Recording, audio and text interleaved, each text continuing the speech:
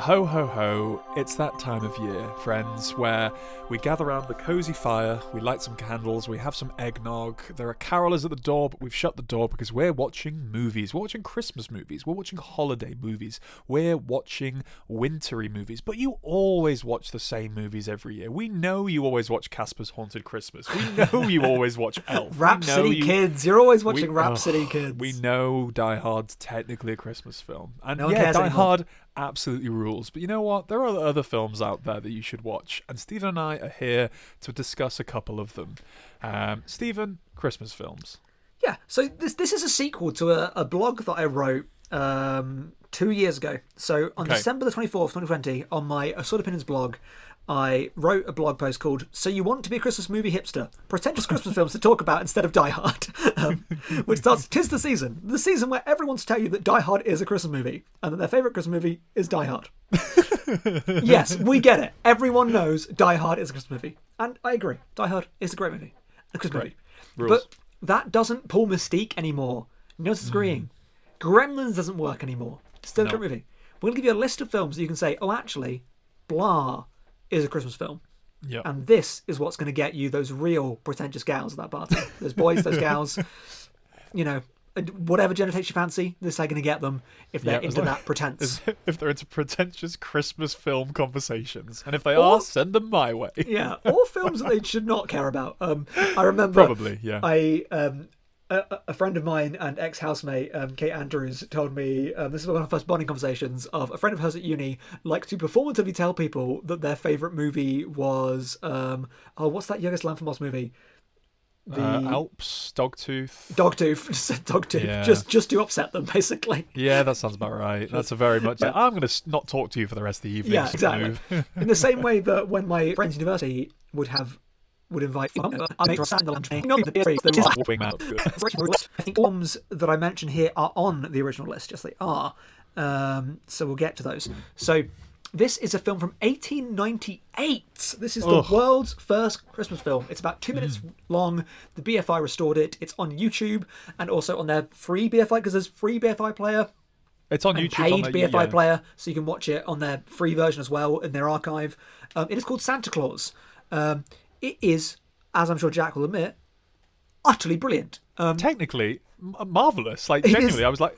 You always think about putting on an old film from the 1800s and you're always like, I kind of know what it's going to be. It's going to be people waving at the camera for a minute and it'll fade to black. But it's not. Another train coming to the station. Another Leeds. Get out the way. Leeds, it's coming right at me. It's Leeds. It's coming out. It's coming right at me. Oh, birds. But yeah, this is so it is a technical marvel.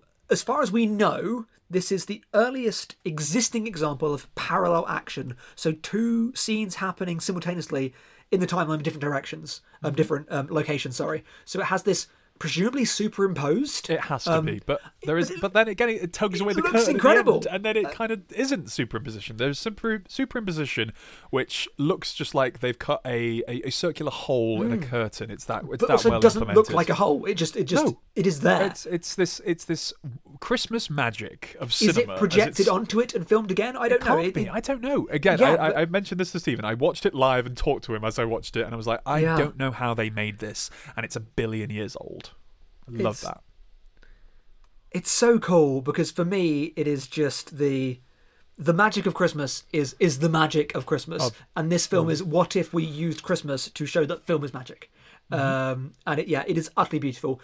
Show it to everyone. People ask, "What's your favourite Christmas film?" You go, "Oh, Santa Claus." They go, "What? The Santa Claus?" You go, "No, absolutely Santa not. Claus." From 1898. Starring Tim Allen. Yeah, that's starring Tim Allen. Very, very young Tim Allen. Very young Tim Allen. Yeah, it's an astonishing film. You can watch it on youtube.com, BFI. Really great work. What are you going to pick out from our list? I'm going to go with... So the next film is Black Christmas. And wow, I watched this for the first time in many, many years last week. And I have seen so many horror films over the past decade or so. I've seen so many slasher films. I've seen so many Giallo films and Giallo-inspired films.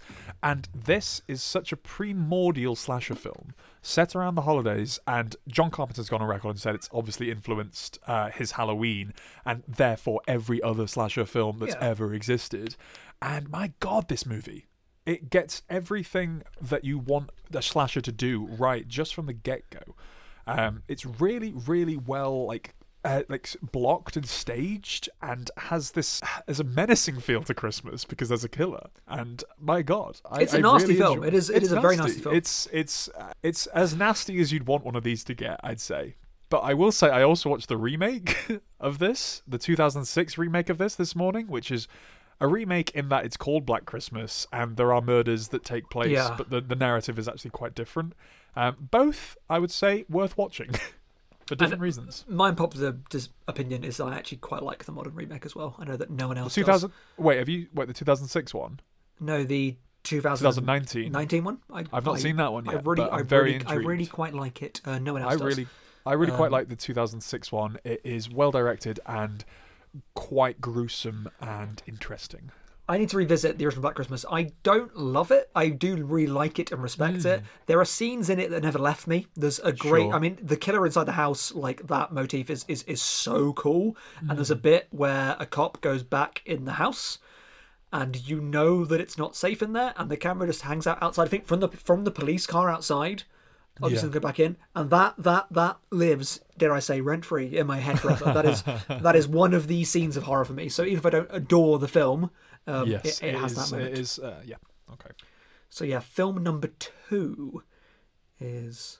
No, that was film number 2. Yeah, so I'm going to go for some good choices here. How weird do I go straight away? I'm going to go Fanny Alexander, which I utterly adore. As I've said here, nothing says Christmas like a 3-hour-long Swedish film from Ingmar Bergman.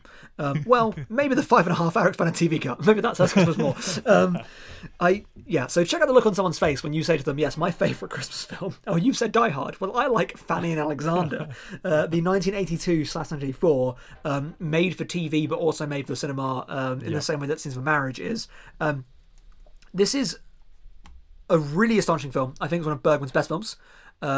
It is utterly beautiful. It feels like a Victorian novel in that way, and I'm not a huge Dickens fan, but it has Dickensian scope in that every character feels like they have a book full of possibilities, and the way it's filmed is just astonishing. It feels, when I think about it, I think of it like it's like a really beautiful bespoke advent calendar, that it has like a depth behind it, almost like an Ozu kind of like style of being like, there's the scene and I'm here in the proscenium watching backwards. I'm in the audience. I'm in the stands. It just is so utterly beautiful. It's about like cruel dynamics and like an endearing but dysfunctional family. Like, it is set primarily at Christmas. It finds beauty in every frame. It is astonishingly arty, so wide in scope, so warm, so human, so wonderful. It is a cozy, put the fire on, sit down for 3.5 hours and go, actually, we really enjoyed that, didn't we? It's something that no one wants to put on, and then just go, that was really good, wasn't it? So do remind your friends that people were more than happy to like binge watch, like, I don't know, goddamn Tiger King, whatever, at Christmas when they like meet their family. Like, they'll happily watch like 9 episodes or something. But the moment you say, can we watch a 5.5-hour Swedish TV film? They'll say no. But I want to bet at the end you'll go, actually, that was wonderful. I think it's utterly spectacular, and I hope that you watch it. It's like watching a diorama, the most amazing Christmas diorama. I hope that you love it if you watch it. Next, we are going around the corner. We are going to The Shop Around the Corner, directed by none other than one of the comedy masters, Ernst Lubitsch. This is from 1940. You are on that Lubitsch kick today, aren't you? Well, this is the same film I recommended on Christmas in Connecticut, basically, because this is screwball comedy done at Christmas, done right. This is everybody's favourite, Jimmy Stewart, James Stewart, and Margaret Sullivan in a film that later was remade. More people know it as You've Got Mail. With Tom Hanks, and it's basically two people don't like each other and are accidentally, without knowing it, falling in love with each other through like this pen pal service, like this anonymous pen pal service. So they're meeting up in the day, they hate each other, and at night, you know, they're sending each other love letters, and it's all miscommunication. It's classic Lubitsch sort of comedy presentation. It's just nice. It's wholesome. It's 99 minutes and it's Christmassy. It's nice. I want to revisit it this year. So, you're mid-conversation. You've mentioned your Lubitsch. You've mentioned your Bergman. Let's keep it kind of fancy. Yeah. And, I've got a few choices here that we could keep it fancy. Let's go for Merry Christmas, Mr. Lawrence. Hey, the Sakamoto theme is already playing in my head. Yeah, one of my legitimate favourite films of all time. Hard to pitch as a Christmas film. Very hard, very difficult because not everyone thinks of Japanese war yeah, camps in 1940s as their Christmas go-to, but no. Here's my case. Do you know what films are watched a lot at Christmas? Like The Sound of Music and The Great Escape. To me, are like classic. Like it's Christmas holidays, and it's very much like it's on BBC, and a parent has put the film on. So if you can watch like Goddamn The Great Escape, which I think is crap, why not watch a good movie? About a prisoner of war camp, because Merry Christmas Lawrence is a Christmas film, legitimately. It is utterly beautiful. You may not have watched it.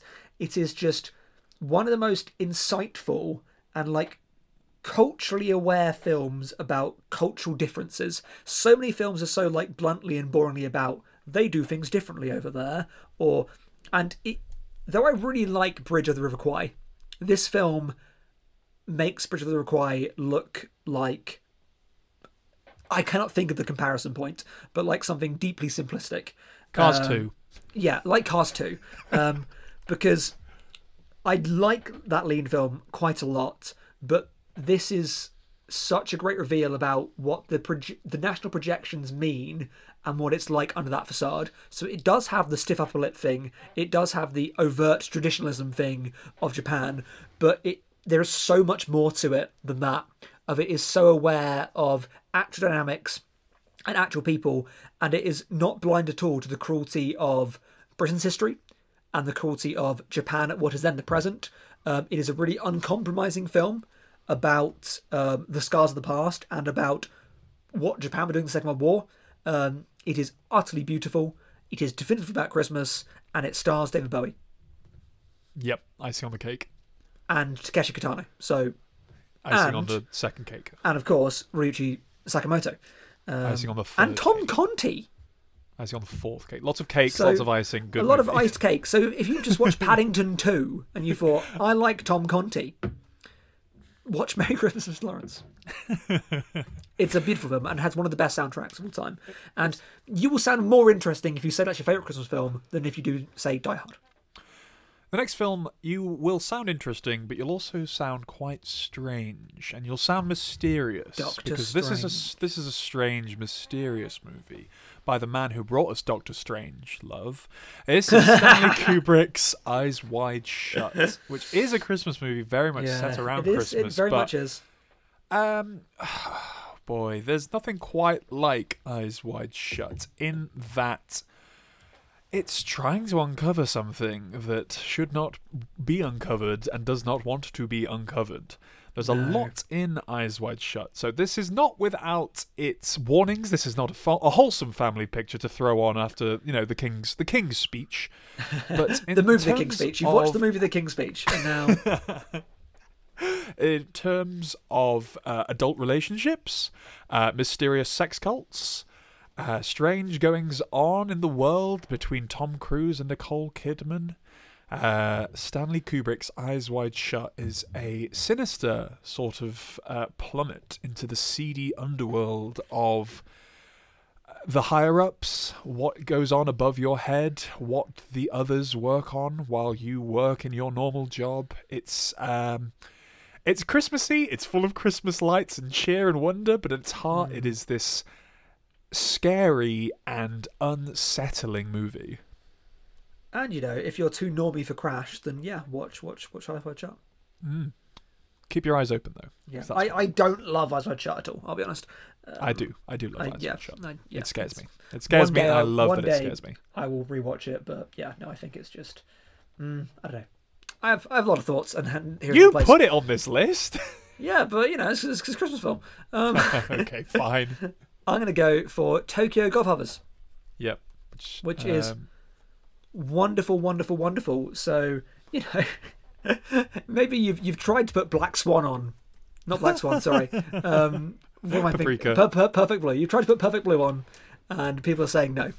And then you go for Paprika, and people are still saying no. So you go, wait a minute. This same guy has a Christmas film. And you watch Tokyo Godfathers, which is a remake of John Ford, Three Godfathers. I've not seen. So Satoshi Kon's Tokyo Godfathers is Now, there are legitimate reasons to not like this film. Though I do hear that it is the translation and subtitles that at points make it seem quite unsavoury in terms of how it deals with trans identity. If you can get past that, some awkward usage of slurs or dead naming. If you can get past that, which is fine if you can't, there is a beautiful, very open and accepting film here, which I think from its cultural context as well is even more wonderful. It gets to, I think, what a Christmas film should be. It is a time of acceptance, but has an eye towards that Christmas is hard for a lot of people, for lots of reasons, and that family is a difficult concept. And it's about found family and chosen family. It's a really beautiful film. The elasticity of the animation is stunning. It's really, really fun. I watched it once, really liked it. Watched it another couple of times, loved it even more. Watched it with Emma, she loved it too. It is a lovely, mostly warm-hearted film about outsiders and outsider identity. Identity's forced to be on the outside, and is truly about the Christmas spirit. And I think it's stunning. I love it. Yep, really good film. It's so much more character focused and grounded than some of Satoshi Kon's other works. It's so contrived. It's so unbelievably contrived, but it's a Christmas story. It coasts on cliche and coincidence, but in the most beautiful and self-aware way. It's great. Next up, we have a little movie that we on the Stacks like to call Silent Night, Deadly Night Part 2. Now, I know what you're thinking. Garbage Day. Jack, Stephen, should I go ahead and watch Silent Night, Deadly Night Part 1 before I watch Part 2? And the obvious answer is absolutely not, because the film opens basically with a retelling. I say retelling, it's a reshowing of the first film in chunks. So you will not be lost at all. This is it's one of those movies that you can't quite explain to your friends why you like it, but you do like it. Oh yeah, totally. I tried to explain to someone today. I was like, I can't remember really what's in it. I went, at some point a guy says Garbage Day, and it's really funny. It's a film that has inspired some of our favourite films, basically. The Motorhead Media Gang point to this very much as a point of reference and a point of influence for them. But it is basically a Christmas serial killer story done on a really cheap budget, really sort of hammy production design, really bad sort of acting, apart from Eric Freeman, who is playing this larger-than-life character of Ricky Caldwell. It's part of a series where I think there's about 5 or 6 or 7 movies, and it's a ridiculous thing. The first film is okay. The second film is bad but really fun, really entertaining. Yeah, I like this one. And also a soft recommendation for Silent Night, Deadly Night Part 4, which is a creature feature. Wait, is this a Star Trek thing? Yeah, I think it might be. The even numbers are the good ones, but that's directed by Brian Usner, who brought The World Society. So that's all I'll say about that, Stephen Gillespie. Nice. Oh wow, great choice. What number are we on here? Because I'm getting nervous. I've lost count. That's 1, 2, 3, 4, 5, 6, 7. We're on 7. 7. Number 8 then. Well, I would keep it classy, but that is yours, so I shouldn't steal that. No, go for it, because I can pull up some other ones. No, I'll leave that there for you. I'm going to go for some great choices here. Brazil. I'm going to go for... Though Terry Gilliam is a trash, terrible human being, nice. Brazil has Christmas part of the plot, has an integral Santa Claus character, is a wonderful... I've not seen it in a long time. I need to rewatch it. But obviously, the Terry Gilliaminess of it really puts me off. I know that friend of the show, Jermaine, watched it recently and thankfully adored it. This is such a great hipster choice. It's got an amazing Robert De Niro turn in it, just as basically a Mario brother, which is stunning. I remember watching Jupiter Ascending, which is a film you never forget watching. And there is a scene in Jupiter Ascending which it goes through this like bureaucratic nightmare of take this one to this one. I'm like, this is just Brazil. You can't just like rip off Brazil. And then the film ends with they give the forward to the last person, and it's Terry Gilliam. And I'm like, oh, what? Oh, you know it's Brazil. You know No it's Brazil. way. I've Also never seen hilarious Jupiter that Terry Gilliam is in a Wachowski film. Yeah. That's interesting. That's obviously before Terry Gilliam outed himself as an idiot. That's horrendous. But yeah, when you think about, I mean, you know, Christmas is not without its fair share of bureaucracy and pointless contrivance and confusion and Kafkaesque madness. So in a film that speaks to that. It's from 1985, I think. Yes. And I remember when I first learnt about it, I went to like a D&E club thing of like, so doing the Duke of Edinburgh stuff. And one of the leaders there, who was the dad of my friend, knew I loved Monty Python films. And he was like, you should watch Terry Gilliam's Brazil. It's like, what if 1994 had a sense of humour? I'm like, I love that book. And I have a sense of humour. I should watch Brazil. And I like you jokes. know what? Yeah, he's right. It is what if 1994 was still prescient in ways that book is maybe not, that book is present in other ways, but also had like a really great sense of humour to it and was just beautifully made in the way that Gilliam films stuff are. So yeah, Brazil is a fabulous Christmas film and will make you sound cool unless they know about who Terry Gilliam is, and then you'll sound like a bad person. Then you'll be backpedaling the rest of the evening. But you'll sound pretty woke and progressive. You go, now I know, blah blah blah blah blah. So you could turn it around. Yeah, you know? yeah. We supply the tools. You can use them in whatever way you deem fit. Number nine. We're just a bunch of big men on this podcast, but I want to talk about some Little Women.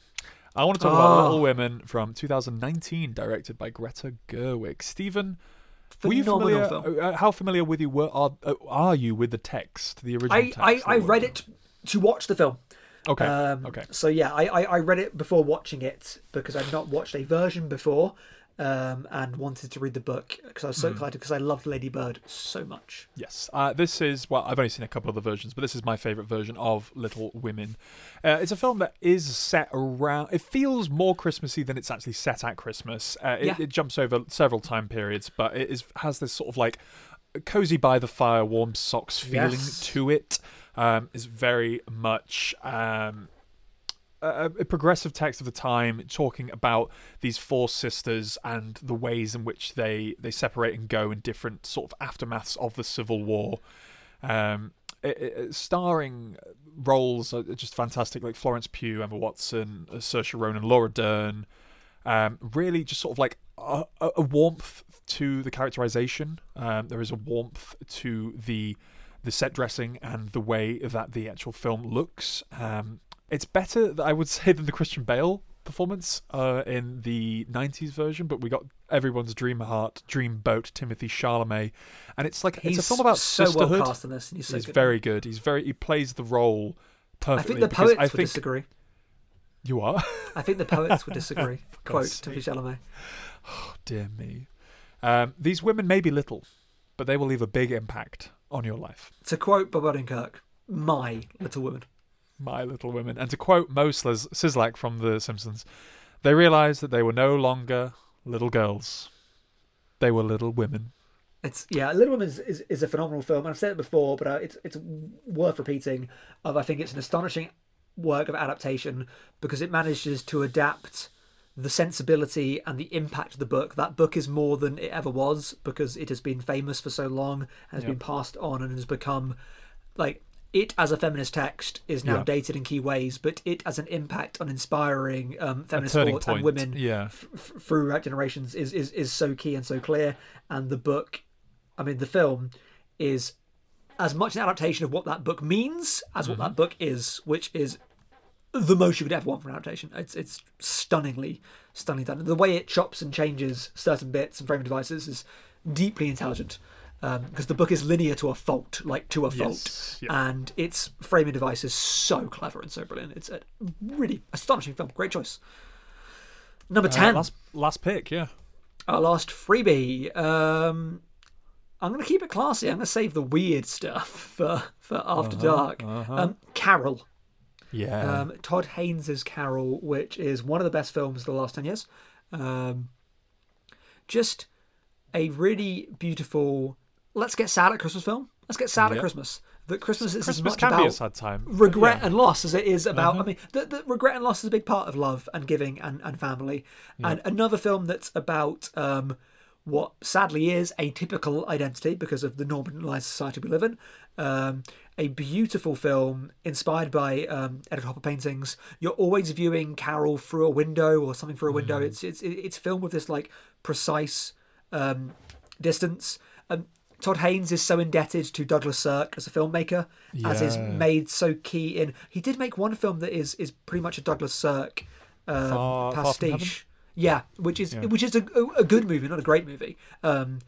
Good but not great. Good, not great. Classic. That's the Stephen's thing. Catchphrase. Good, not great. But Carol is, rather than being like pastiche of that Sirk, it is the modern version of what that would be. So, like, Sirk was not trying to be that kind of like painterly, old-fashioned look. That was contemporary.